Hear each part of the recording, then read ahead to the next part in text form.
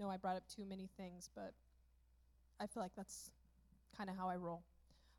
So let's start off with a prayer. All right. Father, thank you for meeting us here today. I feel like I start every prayer like that, but I mean it. I'm just so moved. I'm marked and I'm moved by your goodness. And although it sounds like a trope to say God is good all the time, it's the truth. And the more that we live it out, Father, may it become just written in our heart, just a firm foundation from which we can live from. That you are good, you are good, you are good. You're better than we imagined. The best we could think of, you're better than that.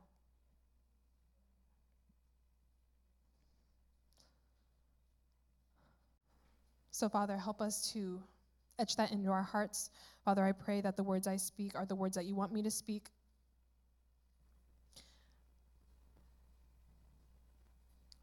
I pray for your presence to be felt in this place today as we move on. In Jesus' name, amen.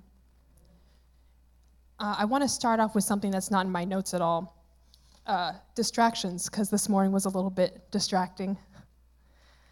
And I remember when I was a kid, working with the kids at my beginning church, Berean Baptist, I learned really quickly that working with the kids was like a really good distraction. Like if I didn't want to be in the main service or something, I can help with the kids. Oh no, the kids need me.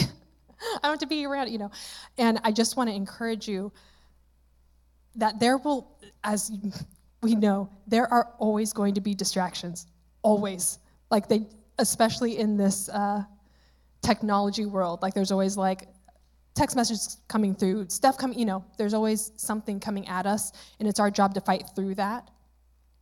And I just want to encourage you to, in those times where you're like, no, I'm going to pray, I'm going to get up this morning. This has happened to me every time I've tried to get up and start praying. My kids go crazy. Every time.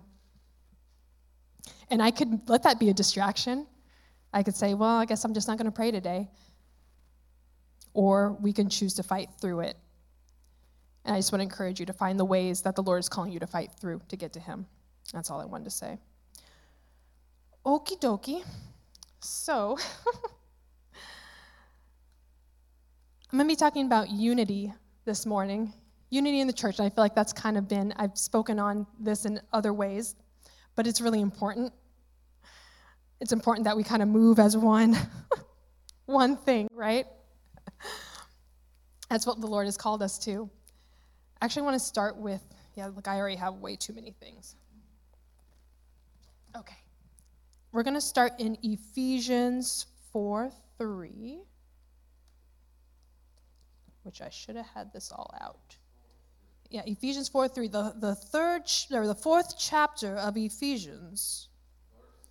Verse 3, Ephesians 4.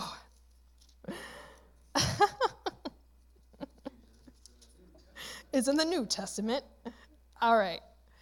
Make every effort to keep the unity of the Spirit through the bond of peace. I'm going to keep going. There is one body and one Spirit. Everyone say one.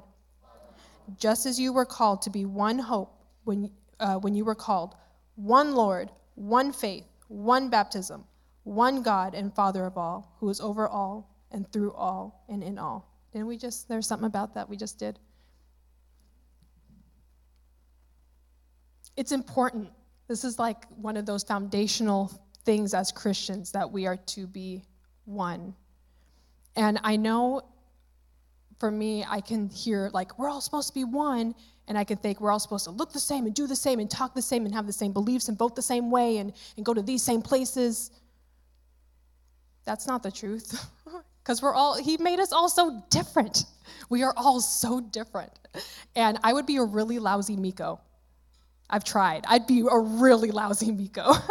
There's only one of him. Thank God. Though we may have cloned him, I'm afraid. But our job, I remember there's a quote by Judy Garland. It's always be a first-rate version of yourself instead of a second-rate version of someone else. We got to be ourselves, right? Unity doesn't mean uniform. My brother, I think it's in here. I'm just going to be going up and down, whatever, doesn't matter. I don't know if you guys know, my brother is a rapper, and in that, I like to say he's a poet too. So he has a song that I actually was on. I'm so honored. But the chorus is unified, not uniform, you and I on one accord, been designed to not conform. We're the bride of the risen Lord. And that exemplifies this verse to me, right? There's one body, one spirit, just you were called to one hope, one Lord, one faith, one baptism, one God and Father of all. One.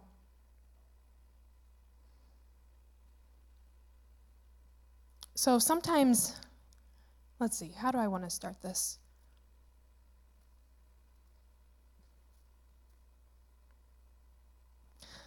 Let's go to Acts 23.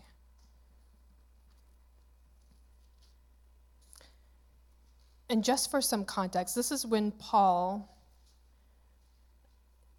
he's in some deep water here.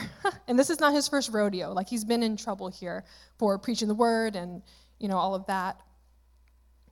So I'm going to actually start with chapter 22, verse 10, just because it gives a little background here. The next day, since the commander wanted to find out exactly why Paul was being accused by the Jews, he released him and ordered the chief priests and all the Sanhedrin to assemble. It's like the Sanhedrin is like the group of priests, and, it's like this. I don't even know what you would, like the leaders. 22:30 is where I'm going, and then going into 23 here. Then he brought Paul and had him stand before them. All right, so picture Paul, he's in front of all the priestly people, right? It might be, I would probably feel a little bit scared. Yet, chapter 23, Paul looks straight at the Sanhedrin. Pause there. He looks straight at them. This reminds me of the verse when Peter had denied Christ 3 times. And by the 3rd time it says and then Jesus looked at him. Like it was this confidence, you know what you just did, right? And this is kind of the same feeling I'm getting. Paul is confident. He's like, I know I'm right. I know I'm innocent. I'm looking straight at you. Full confidence. All right, so Paul looked straight at the Sanhedrin and said, "My brothers, I have fulfilled my duty to God in all good conscience to this day." At this, the high priest Ananias ordered those standing near Paul to strike him on the mouth. Then Paul said to him, "God will strike you, you whitewashed wall," which I like. I like his hard-hitting insult there. It's a throwback to Jesus when he was talking to the Pharisees and called them whitewashed tombs. Where a tomb is a dead, stinky, disintegrating body, but a really nice outside. Looks great. So whitewash wall, it's dirty behind there. You're not fooling anybody. He continues, "You sit there to judge me according to the law, yet you yourself violate the law by commanding that I be struck." Those who were standing near Paul said, "You dare to insult God's high priest?" Verse 5, Paul replied, "Brothers, I did not realize that he was the high priest, for it is written, 'Do not speak evil about the ruler of your people.'" Which I appreciate that too. That's another callback to the Old Testament, knowing it's another sign of his background. He was a Pharisee. He knew the word. He was well-versed. And again, kind of like Jesus, he's pulling it back. He's like, I know my word, and I'm abiding by it. I didn't realize, I didn't know. The other thing I was struck by, he was quick to apologize and to move. To me, he was justified in calling them a whitewash wall. But he offended them, right? That was against the law. So he was quick to say, that's not my intent. I would never do that. All right, verse 6. Then Paul, knowing that some of them were Sadducees and the others Pharisees. I'm going to actually pause there. to break down Pharisees and Sadducees, because these are words that I've heard forever and I know, but I didn't know, so I researched it a little bit. The Pharisees believed in the resurrection. They had a lot of traditions.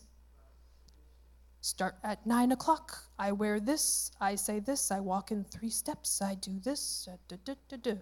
Right? They believed in the written law. The Sadducees did not believe in the resurrection. They did believe in the written law, so that those two things are the same between the two of them. And the Sadducees also believed there were no angels or spirits. Okay? That gives a little bit of background here. So starting at verse 6, then Paul, knowing that some of them were Sadducees and the others Pharisees, called out in the Sanhedrin, "My brothers, I am a Pharisee, the son of a Pharisee. I stand on trial because of my hope in the resurrection of the dead." Which caused a little stir, right? Because he's basically saying he knows that the Sadducees are like, there's no resurrection, and he knows the Pharisees are like, that's correct, Yes, there is a resurrection, all right? Verse 7, when he said this, a dispute broke out between the Pharisees and the Sadducees, and the assembly was divided. The Sadducees say that there is no resurrection and that there are neither angels nor spirits, but the Pharisees acknowledge them all. All right?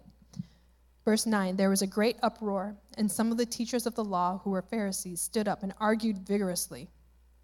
"We find nothing wrong with this man," they said. "What if a spirit or an angel has spoken to him?" Which was a buzz topic, right? Because the Sadducees were like, no spirits, no angels. Okay. Okay, verse 10. The dispute became so violent that the commander was afraid Paul would be torn to pieces by them. He ordered the troops to go down and take him away from them by force and bring him into the barracks. So I'm going to pause there. There was a dispute over a difference of opinions, right, between these two groups. And to me, reading it, I'm like, that's a minor dispute. Okay, you don't believe in angels? Oh, okay. That's okay, right? But before that, before Paul spoke, the Sadducees and the Pharisees were all together. Let's kill him. Let's kill him. They were unified, right? But what was the connecting factor to them being unified? Killing Paul. They agreed that they wanted to kill Paul. It's agreement. I'll tell you right now, agreement is the weakest form of unity. It's too easy to break down.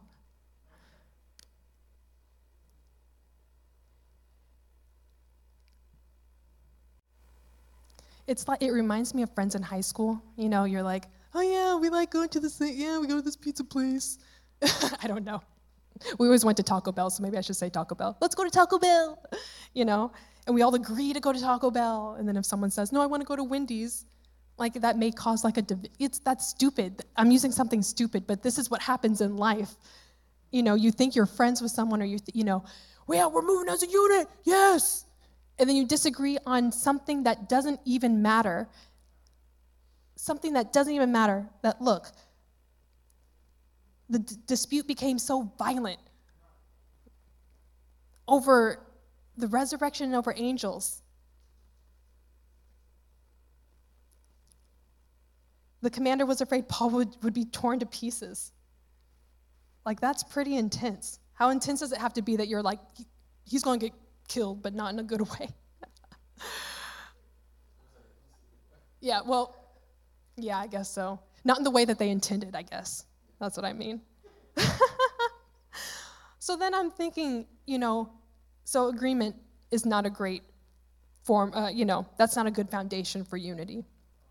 So then I'm thinking, what is a good, how do we get unified? How does that happen? So I'm looking at, God the Father, God the Son, Holy Spirit, right? They're unified. And yet they are completely different. They are completely different. They interact completely different. They are completely different. God was never a man. God through Jesus was a man. Holy Spirit never walked the earth. They're all completely different. And I was thinking, if I could be a fly on the wall with a conversation with the three of them, it's like, what keeps them together? Trust, right? They all trust in each other because I may be thinking too hard about this, but they all submit to each other. Maybe that's a better way to say it. They all submit to each other.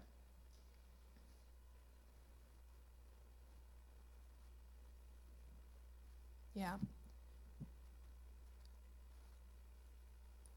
I'm going to run to 1 Corinthians 12:12, which you don't have to go there if you don't want. I'll just read it.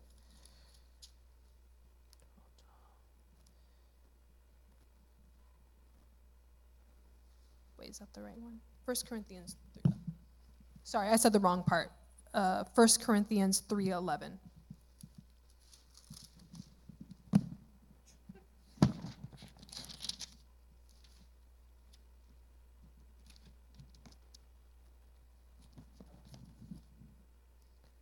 All right, verse 11. For no one can lay any foundation other than the one already laid, which is Jesus Christ, right?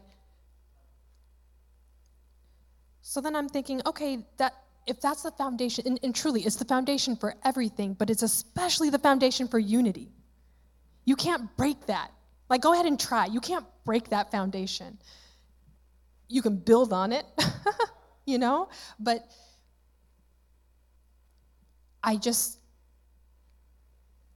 I see the church get lost in unity over disagreements that don't matter. If someone's saying, I'm trying to think of something blasphemous, but we got to keep the main thing, that Christ is the foundation.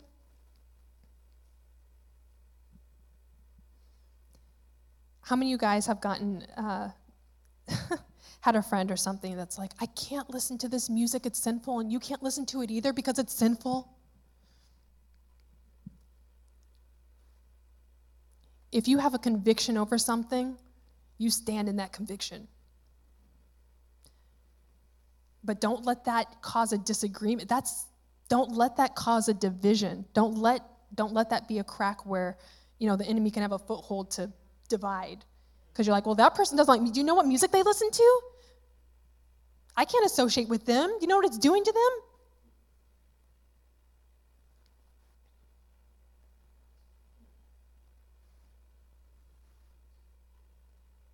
Yeah, I was thinking another example, that I see in the church is people fighting over theology. That's not essential. So I was thinking of an example of perhaps an evangelical will be like, there's no gifts for today. And charismatics will say, yeah, there is. It doesn't matter. It doesn't matter. If you believe it, walk it, do it. Don't try to let the Lord work in their life. But don't let that be a division where you're like, they can't hear from the Lord right because I get the shivers and I get, like we said, I can feel him. I can really feel him and they can't really feel him. You don't know that. Don't let that cause a split. We have one enemy here. We have one enemy, and it's certainly not our brothers and sisters, all right?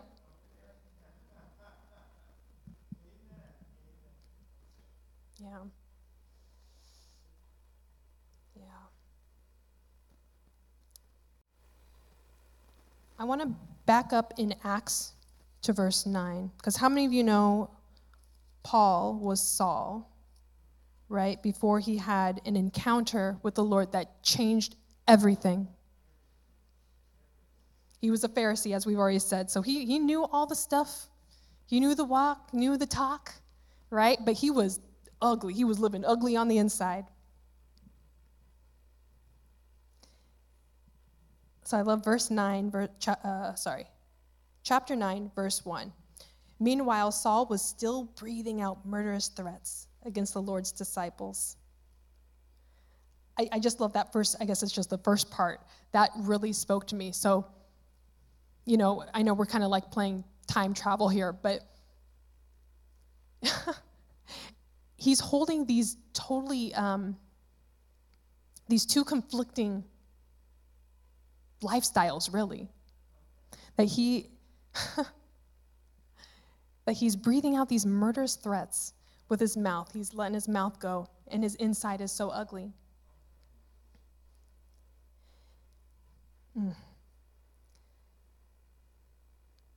Matthew 6:24 says you can't serve two masters. You got to choose. You got to make the choice that Christ is your foundation.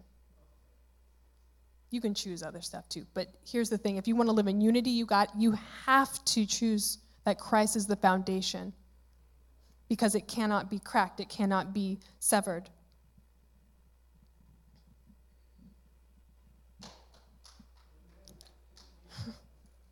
We need an encounter from the Lord. Like Miko said earlier, we need an encounter, not an experience. We don't need a tickle. Sometimes we get one, but we need an encounter where we're changed. Or we say, I'm doing wrong. I'm acting ugly. Lord, help me. I don't want to say death to others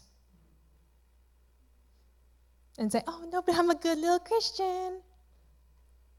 I'm going to post my little, no, I won't go there.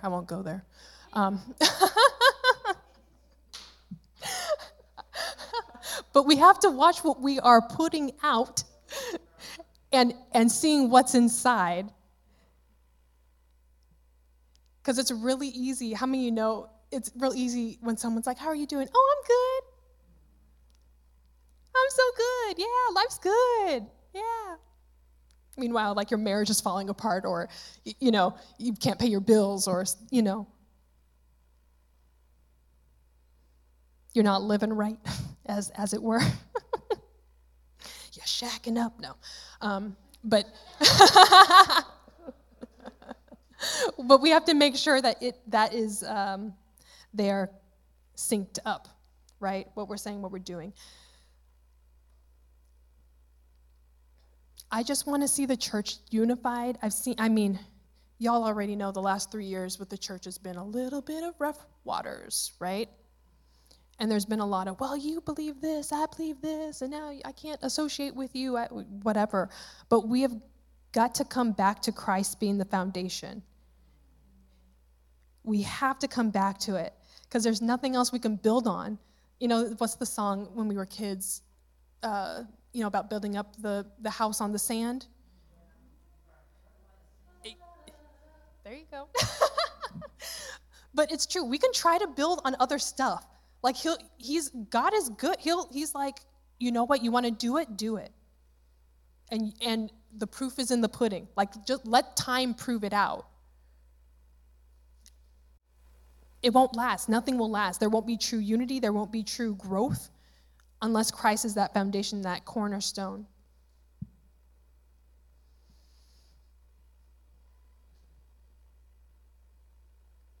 To walk in unity as a church, it requires an intentionality and a game plan. So a game plan, like we're in a huddle. Christ is the foundation. This is what we need to be telling each other. Christ is the foundation. He's it. He's without him, we have nothing. We are nothing. We can't go, in our huddle. We can't go as a unit without him. Just like the man on the building on the sand, it'll just crumble. It'll just crumble. I don't want to crumble. I don't want this church to crumble. I don't want the greater Big C church to crumble. Like, the world needs us. It's broken. It's hurting.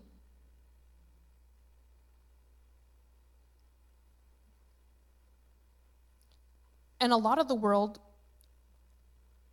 has already come to the knowledge that what they do, the drugs, the sex, the whatever, does not fill them. It's temporary.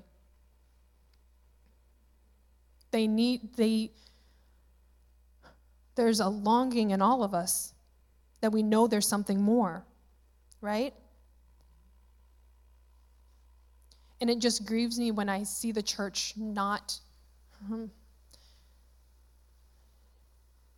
being a good witness, but it goes to being, it's that unity. It's because we get caught in the weeds of you got to do X, Y, Z, Pharisee, blah, blah, all these things that we have to do. Instead of coming back to Christ, it's Christ. It's an encounter with Christ.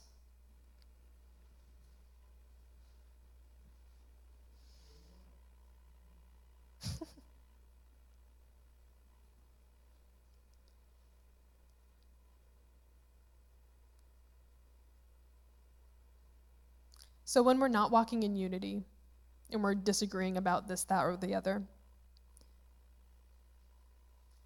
let's see where that may lead us. I'm going to hop back over to Acts 23, starting at chapter 12. So after, starting at, chapter 23, verse 11, okay? So this is right when Paul has been taken away because they think they're going to tear him to pieces. The following night, the Lord stood near Paul and said, "Take courage, as you have testified about me in Jerusalem, you must also testify in Rome." Right? Okay, so verse 12. The next morning, the Jews formed a conspiracy and bound themselves with an oath not to eat or drink until they had killed Paul. All over this disagreement. So let's go through the timeline. Unified, Pharisees and Sadducees, unified. There's a crack that Paul sees and takes advantage of and causes dissension, right? So now they're apart. Now they're fighting. Violence, right? Now they get so fixed on this and so upset that they said, "I'm not going to eat or drink till he's dead." Like, that's intense. That's an intense amount of anger and dissension. I'm not going to eat or drink till he's dead. Verse 13, more than 40 men were involved in this plot. They went to the chief priests and elders and said, "We have taken a solemn oath not to eat anything until we have killed Paul. Now then, you and the Sanhedrin petitioned the commander to bring him before you on the pretext of wanting more accurate information about this case. We are ready to kill him before he gets here." So they're so gung-ho ready to kill him over a disagreement. Okay? Verse 16. But when the son of Paul's sister, his nephew, heard this plot, he went into the barracks and told Paul. Then Paul called one of the centurions and said, "Take this young man to the commander. He has something to tell him." So he took him to the commander. The centurion said, "Paul, the prisoner, sent for me and asked me to bring this young man to you because he has something to tell you." The commander took the young man by the hand, drew him aside, and asked, "What is it you want to tell me?" He said, "The Jews have agreed to ask you to bring Paul before the Sanhedrin tomorrow on the pretext of wanting more accurate information about him. Don't give it to them because more than 40 of them are waiting in ambush for him. They have taken an oath not to eat or drink until they have killed him. They are ready now, waiting for your consent to their request." The commander dismissed the young man and cautioned him, "Don't tell anyone that you have reported this to me." And that just struck me.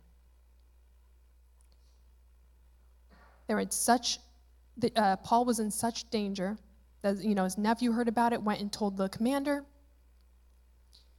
And at that point, things were so ripe and everyone was so ready to act on emotion and anger that the commander's like, "Don't tell anyone you came here. This is now a delicate situation we have to get out of. We have to be even more cautious." And I have to admit, sometimes when I see this disunity in the church, you have the disagreement, emotions are high, and the situation, it's like the emotion takes over. And there's not a delicateness and even a prayerfulness to Lord, okay, we're in a bit of a pickle. How do we get out of this? And my prayer is that we never get to a pickle so deep that there's 40 men taking an oath not to eat or drink until someone's killed. And I know, stuff like that doesn't really happen, but you see similar things where people are speaking death, and they may not be saying, I want to kill him, but they're saying, I want to kill him, I won't get into that.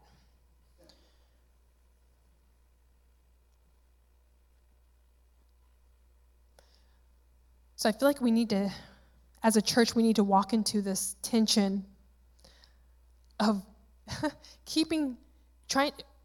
looking towards unity, walking as a unit together to be a good witness that Christ is it, Christ is the foundation.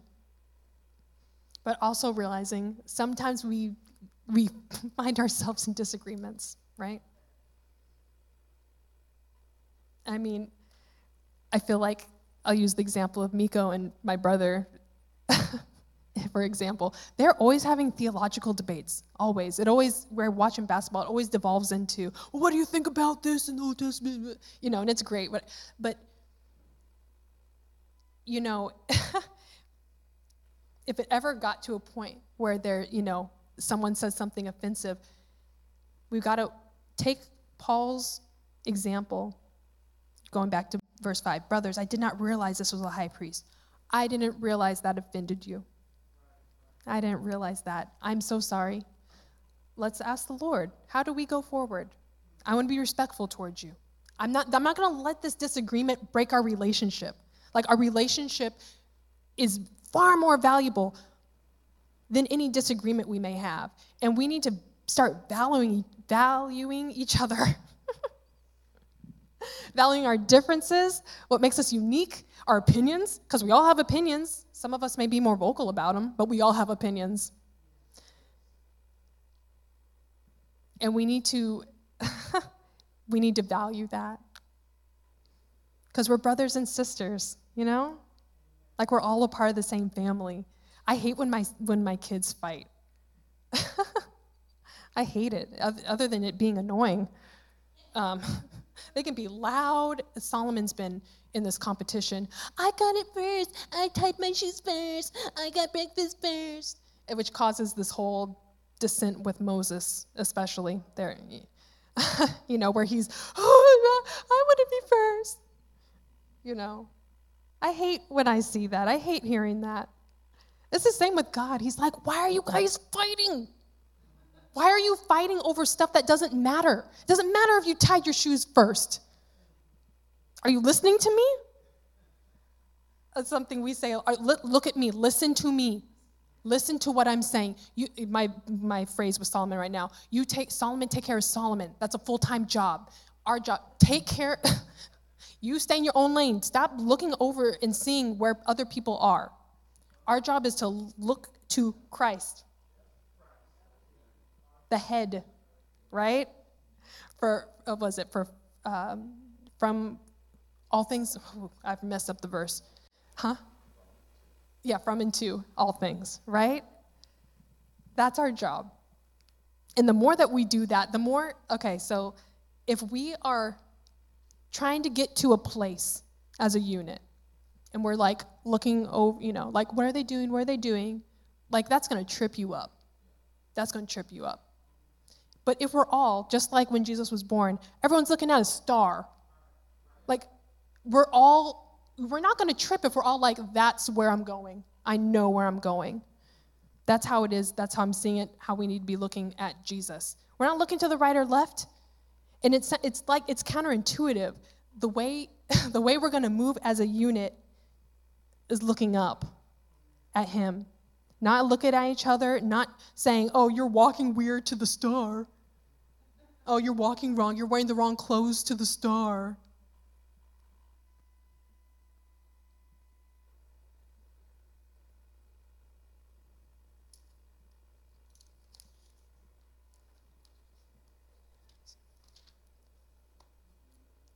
I really should have had these tabbed out. I'll know better. I really wanted to use my physical Bible, you guys. Okay, going back. There is one body, one spirit, just as you were called to one hope when you were called Jesus, one hope, one Lord, one faith, one baptism, one God and Father of all, who is over all and through all and in all. There's my verse. He's everything. He's what we need to be looking for and going for. And that's how we move as a unit. That's how we keep our unity, is by keeping our eyes on him, not each other.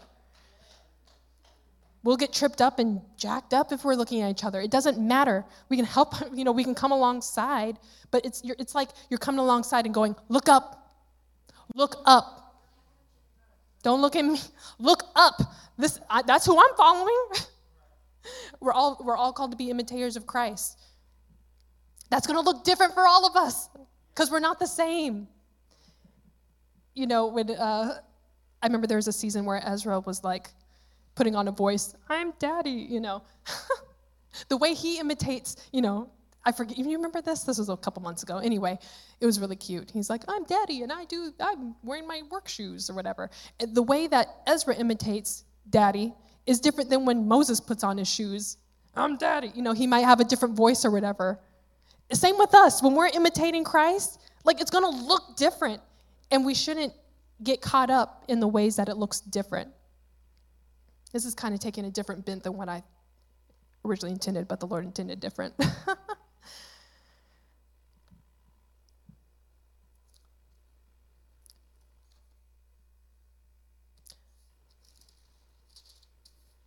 So, in looking at Paul's example, a couple things that really are landmarks for me are when there's a disagreement or a misunderstanding, be quick. Be quick. I'm sorry. I did not mean to offend you. My goal here is relationship and community and to come back to Christ. You are worth more than a disagreement. This relationship as you as a brother and sister in Christ is more important than a disagreement. When there's a dissension or a disagreement, don't go down that path, because that path only leads to death and destruction for you and others. And if there is a disagreement, ask the Lord how to delicately find the path back to relationship.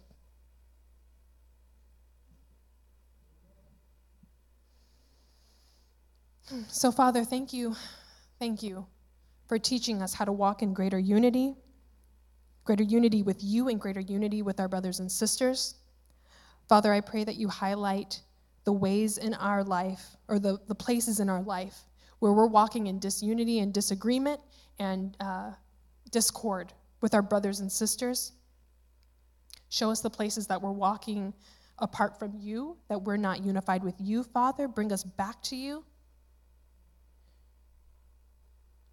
Help us to keep our eyes on you and you alone, knowing that when we do that, everything else will fall into place. Help us to remember that you are the main thing. Keep the main thing the main thing. You are the main thing. You are the only thing.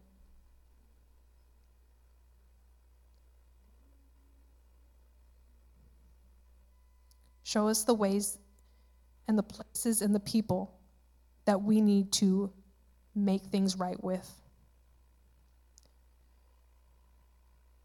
Give us the discernment to know what to say,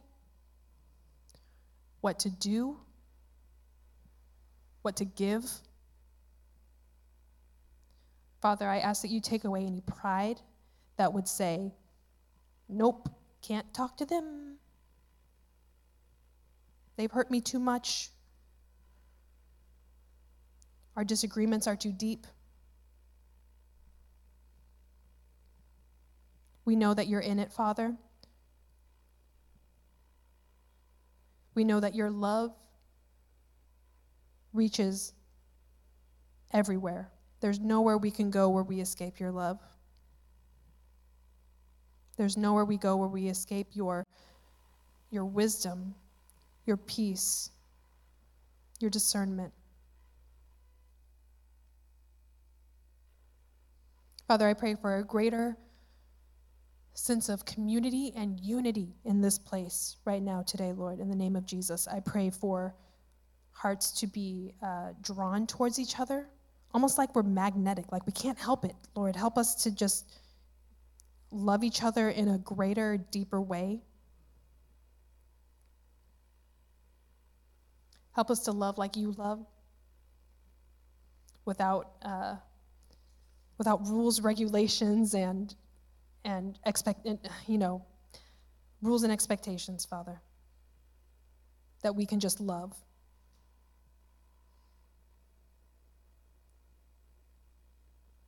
Help us as we walk these things out, and help us to hear your voice clearly into the places that you are calling us to in this time.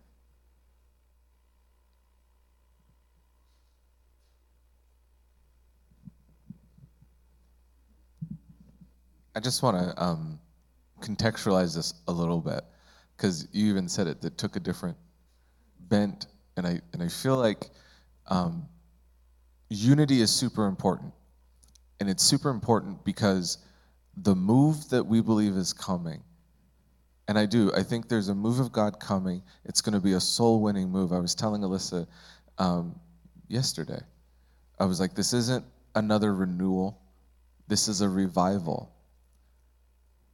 Okay, souls are going to come into the kingdom.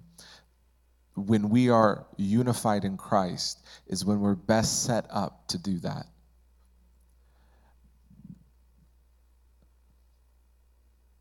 You talked about it a little bit, and a couple weeks ago I talked about, Paul says, don't bring your brother to court.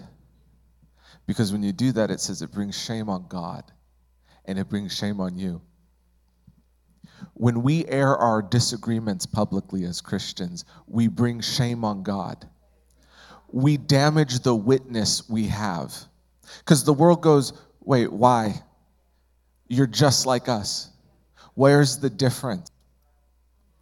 And that's why unity is it's the weakest form of unity. Because the minute I disagree, I have to break fellowship. And that's what happened the last couple years. It was this great reshuffling of the church, and people left and broke fellowship over disagreement about things that were not important.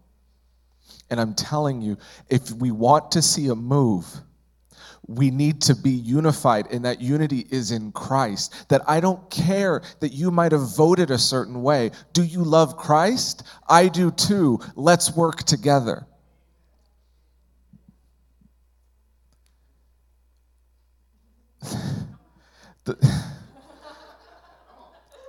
We get so focused on ourselves and right here. I was telling you, you know why God sent renewal in 95? He sent renewal in 95 for 2023. He sent renewal because he said, I need to remind my church of some things.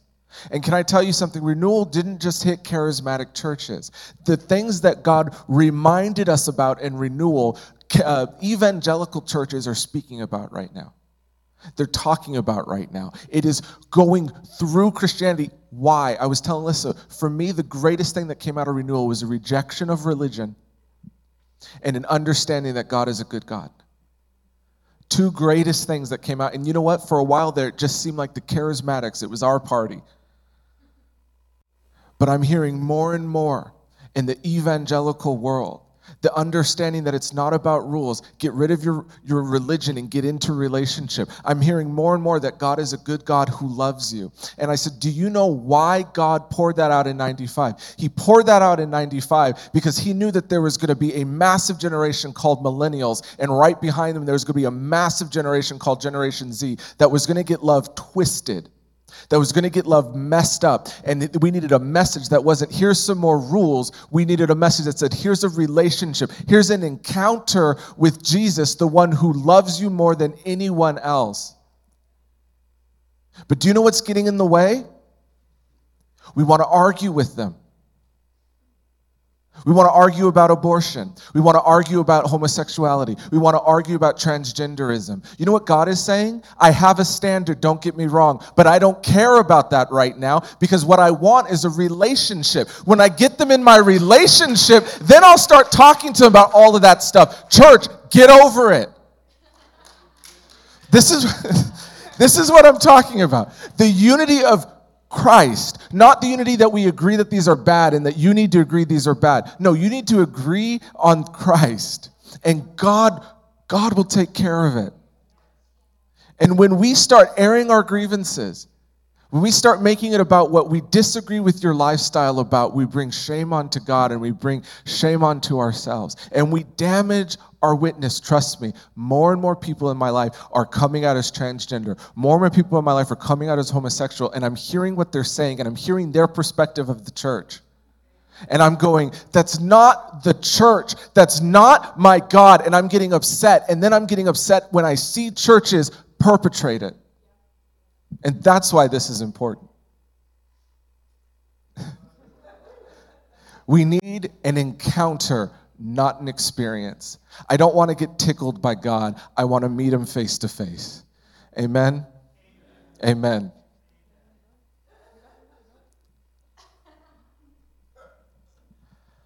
If you guys want an encounter, just stand up. Because it's an invitation that's always open. Tickling is fun.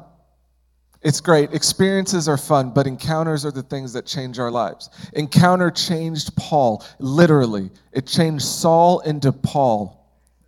It changed us from sinners into righteous. But it's a continuing encounter that we need to set us up to help other people. So just any posture you have of receiving, I invite you. Father, Holy Spirit, Jesus, encounter us. Encounter us. We want to encounter you. We don't want an experience that we get up and we're not different. We want an encounter that we are changed. That we are changed. So we invite you, ambush us. That's what you did for Saul. We ask you to do that for us. Ambush us on the road of life. Give us that encounter that changes us.